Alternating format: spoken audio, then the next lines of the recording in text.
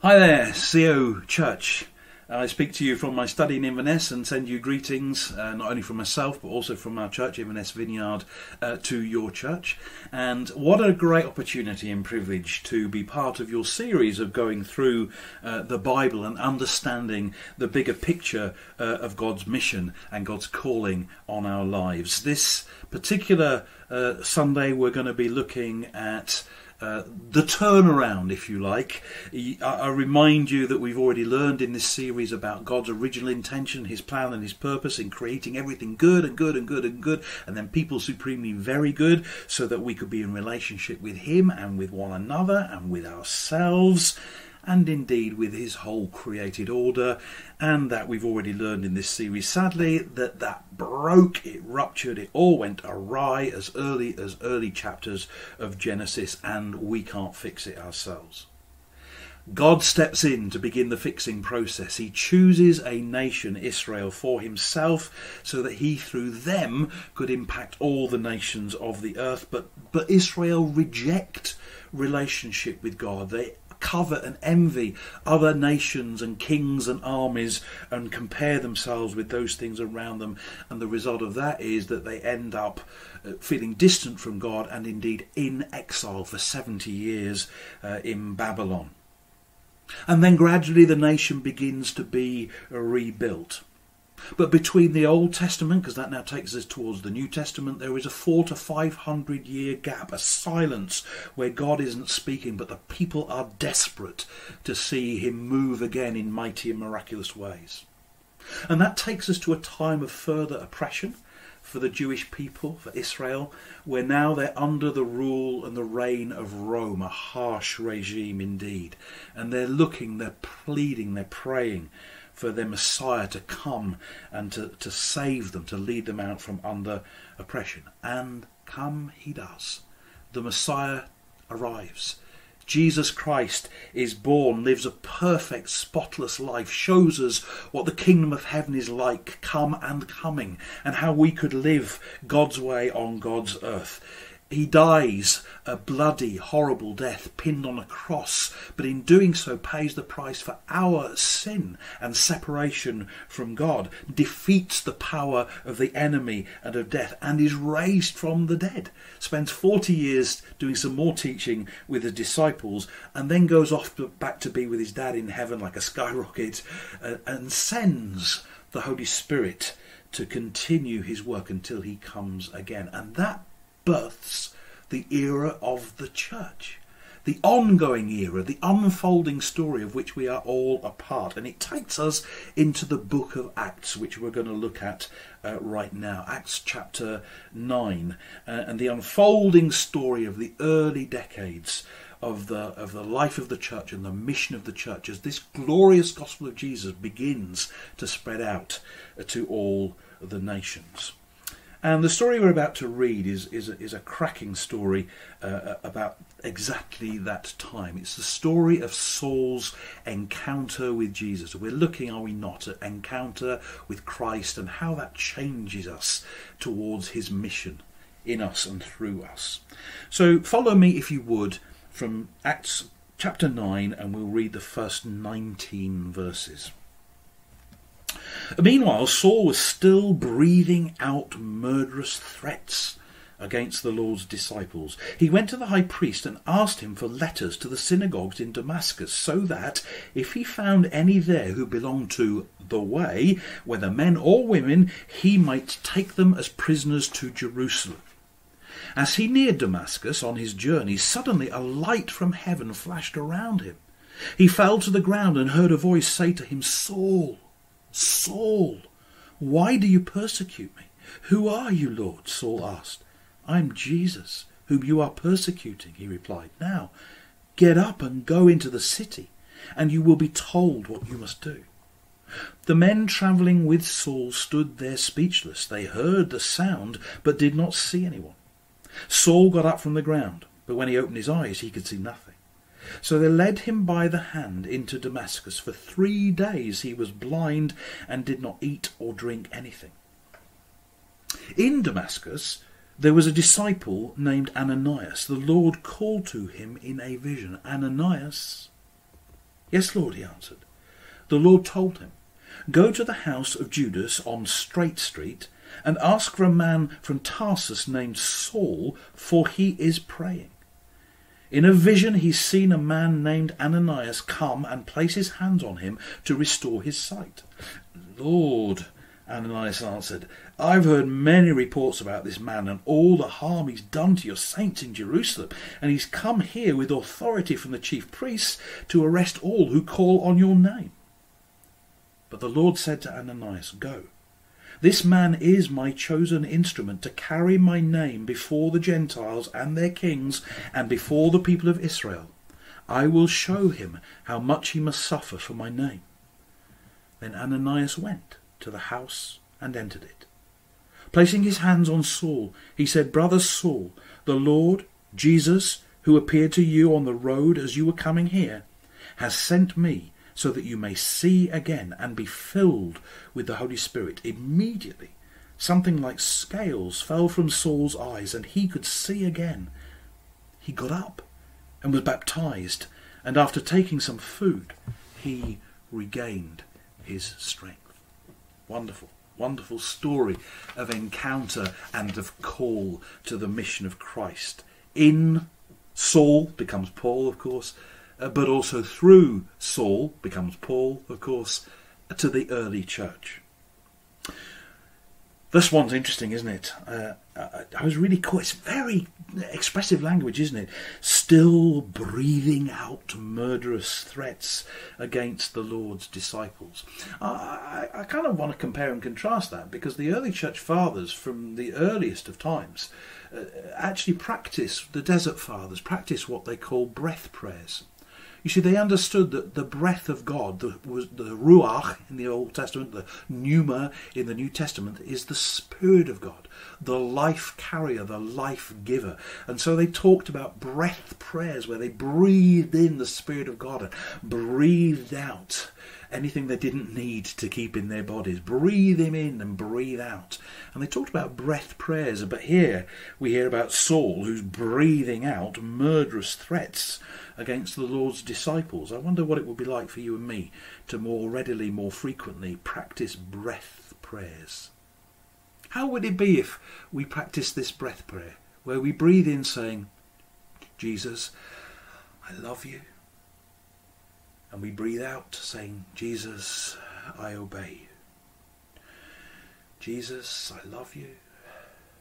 Jesus, I obey you.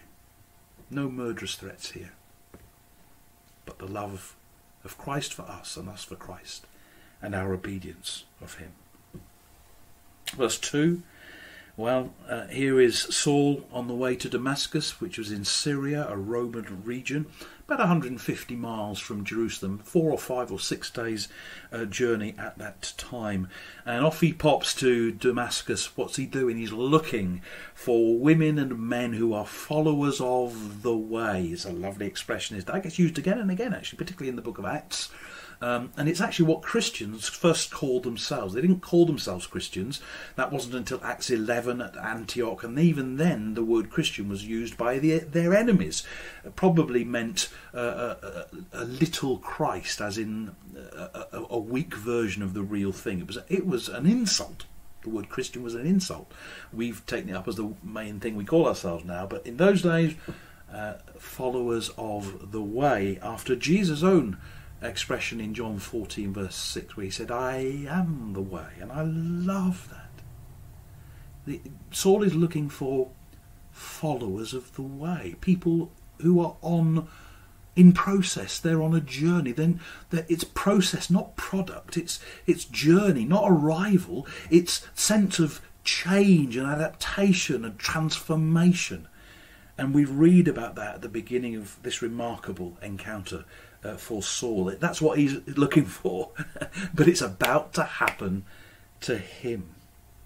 And then verse 3, we have this remarkable encounter. If you cross-refer this story with the way that Paul himself tells it, as opposed to the writer of the book of Acts, which of course is Dr. Luke, If you cross-refer this, you'll find a little bit later on in Acts 26 where Paul describes what happened. He says that this was about noon. It was in the heat of the day, and suddenly there's this amazing bright shining light that is so strong that he can't even look into the light, and he has this remarkable encounter with the risen Christ. He's never met, as far as we know, he never met Christ during Christ's earthly lifetime. He's not one of the original 12 disciples, but here he has his own personal encounter with the risen Christ. The word that would be used in the original Greek language that the New Testament is written in, is the word epiphaneia, which gives us the English word epiphany. It's a light bulb moment. Literally it means that which was previously hidden is now revealed, made plain to see. And what does he do? He falls down on his face. In fact, if you read his reference to this in Acts 26, they all fall down flat on their face. I wonder if it can be truly said of you and of me that we have had our own Damascus Road encounter. It need not necessarily be as dramatic as this, although it can be, and I have had such encounters probably 3 or 4 times as dramatically as this over the course of my 45 years of following Jesus as close as I possibly can. But it's not the high drama of the moment, it's the reality of the moment that matters. Have we had our own personal epiphany, light bulb moment? Bright light, that which was hid made clear. Light that drives out darkness. If we have, can I suggest that the result of that is we fall flat on our face, because we don't deserve it, we may not fully understand it. But I want to encourage you, if that's not been your experience, for your sake and for God's sake, set aside some time to journey this road. Set aside some time. What do I mean by that? Pray. And maybe fast alongside praying. Put some spiritual welly into it, because we all need these life-changing personal encounters with the risen Christ. And then stay there. Stay flat on your face. Wait until you've had a moment of revelation like this. Don't just get up and rush on. That's not what Saul does. It's not what he can do, actually, after this happens. Don't get up too quick. Stay in the place. Stay in the moment. Back in the day, in my time, we used to have what were called tarrying meetings. I was part of a Pentecostal church, and you waited for the Holy Spirit to fall upon you. Find your own encounter with Christ. Don't live off anybody else's. Verse 4. The voice out of heaven, which is now heard, asks a question. Asks a question of Saul. And, if we go through the Gospels, if you went through all 4 Gospels, you would find that in the Gospels, Jesus asked something like 157 different questions as you go through the Gospels. Question after question after question. And I think we're the kind of people who come to Jesus all the time, and what we want is answer after answer after answer. We want definitive statement after statement after statement. And Jesus does make statements in the Gospels, but he asks as many questions as he makes statements. And according to the writer of Hebrews, Jesus Christ is the same yesterday, today and forever. He hasn't changed. He still asks a lot of questions. So here's my question to you. What was the last thing that Jesus asked of you? That's part of encountering him. That's part of his call. That's part of his mission. What was the last thing that Jesus asked of you? What was the last question that he asked you? I love it that here in this verse 4, Jesus, who is asking the question, pushes right in, doesn't he, to Saul. He pushes right. He doesn't say, "Oh, Saul."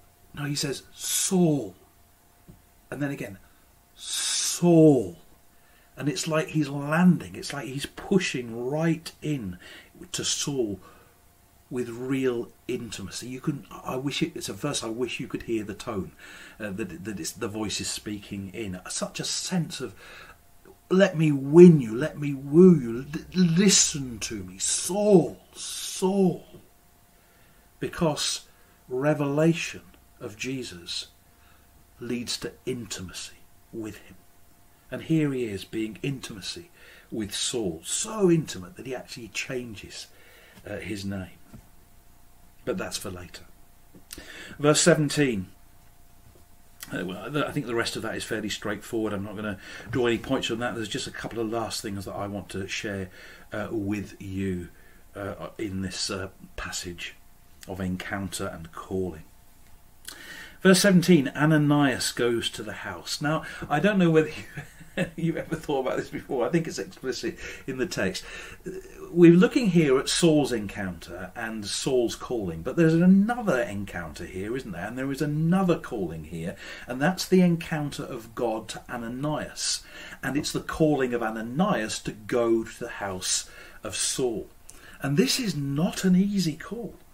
This is not an easy vision to see and to hear. I don't think I would have wanted to hear, if I was Ananias, what it is that God has to say to him.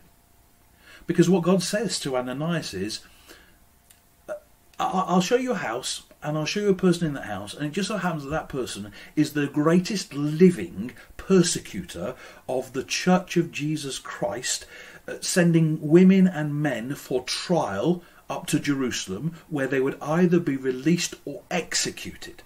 This is the guy who held coats while the first Christian martyr is stoned to death, Stephen, in the book of Acts chapter 8, I think, isn't it? Just before we read about this. This is a man who is hated and feared and despised by the Jews and the followers of the way, feared by him for their lives. And God says, Ananias, I've got someone I want you to meet. But please note that Ananias goes. He is obedient to the call. And sometimes when we hear the voice of God, the call isn't always easy. But where God calls, he always equips. He always provides. He always goes ahead. He always hedges in behind and around. You are safe in the calling of God. And Ananias obeyed, did what he was told. Have you ever, this is where my brain works, have you ever thought what would have happened if he hadn't? We might have had no Saul becomes Paul, becomes apostle, becomes church planter, becomes, and all the rest of it. Amazing. But he obeys. And in verse 17, he goes to the house and places his hands on Saul and calls him brother. Isn't that lovely? That's wonderful. It's his point of first meeting. And here he is recognising a brother in Christ. Oh, we need to recognise Christ in one another and his calling on one another, and that we belong to one another. Brother Saul. And he prays for him and lays hands on him, and he is both healed and filled with the Holy Spirit. So in verse 17, 18 and 19 we have clear evidence of encounter and call, but also that we're in it together. We need one another for prayer, for healing, for the miraculous release and filling of the Holy Spirit, because that's the only way that we can connect encounter, call to mission and obedience, is through prayer, healing, wholeness, and the power of the Holy Spirit. And so, as I close this little whip through this passage of Acts and the era of the birth of the church, I refer you to where Paul, a little bit later on in Acts chapter 26, and you'll find it in verse 19, describes this encounter for himself, this time where he's hauled up before the powers and the potentates, King Agrippa. You read the context for yourself. And I love it that in Acts 26 and verse 19, Paul just uses this little phrase as he explains what happened on the road to Damascus. He goes on from there to talk about his actions, but he uses this phrase. He says, I was not disobedient. I was not disobedient. The encounter, a personal revelation which leads to intimacy with Jesus, landed him a call.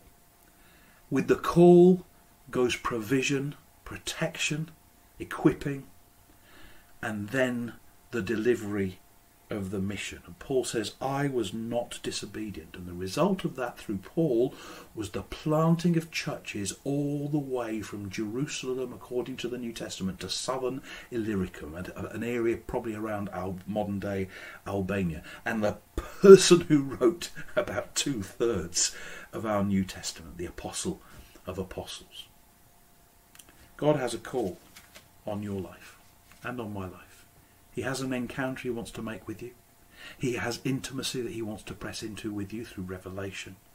He has provision and equipping so that you can make the call and fulfill the mission, the unfolding story of God's work on the earth through the acts of the apostles and now the church. It was Mother Teresa being interviewed by a young journalist who was eager for the secret of her success. And I may have said this to you before, Zio Church, but these words live with me. The reporter in interviewing Mother Teresa said, what would you say is the single secret of your success in ministry and in life and the amazing mission that you've accomplished under the call of God? And this was Mother Teresa's answer. She said, young man, I'm not sure I would call it success, but the secret is that I never said no to Jesus. I never said no to Jesus. Let that be the result of our encounter with Christ, his intimacy with us, his call on our life, leading to his equipping. And let us be able to say, as we fulfill his mission, as far as possible, I never said no to Jesus. Jesus, let that be the case, and be glorified in us, in your church, and through us into your kingdom and across the world. We ask this in Jesus' name. Amen. God bless you, Zio Church. I look forward so much to being with you in person as soon as we can. Bless you.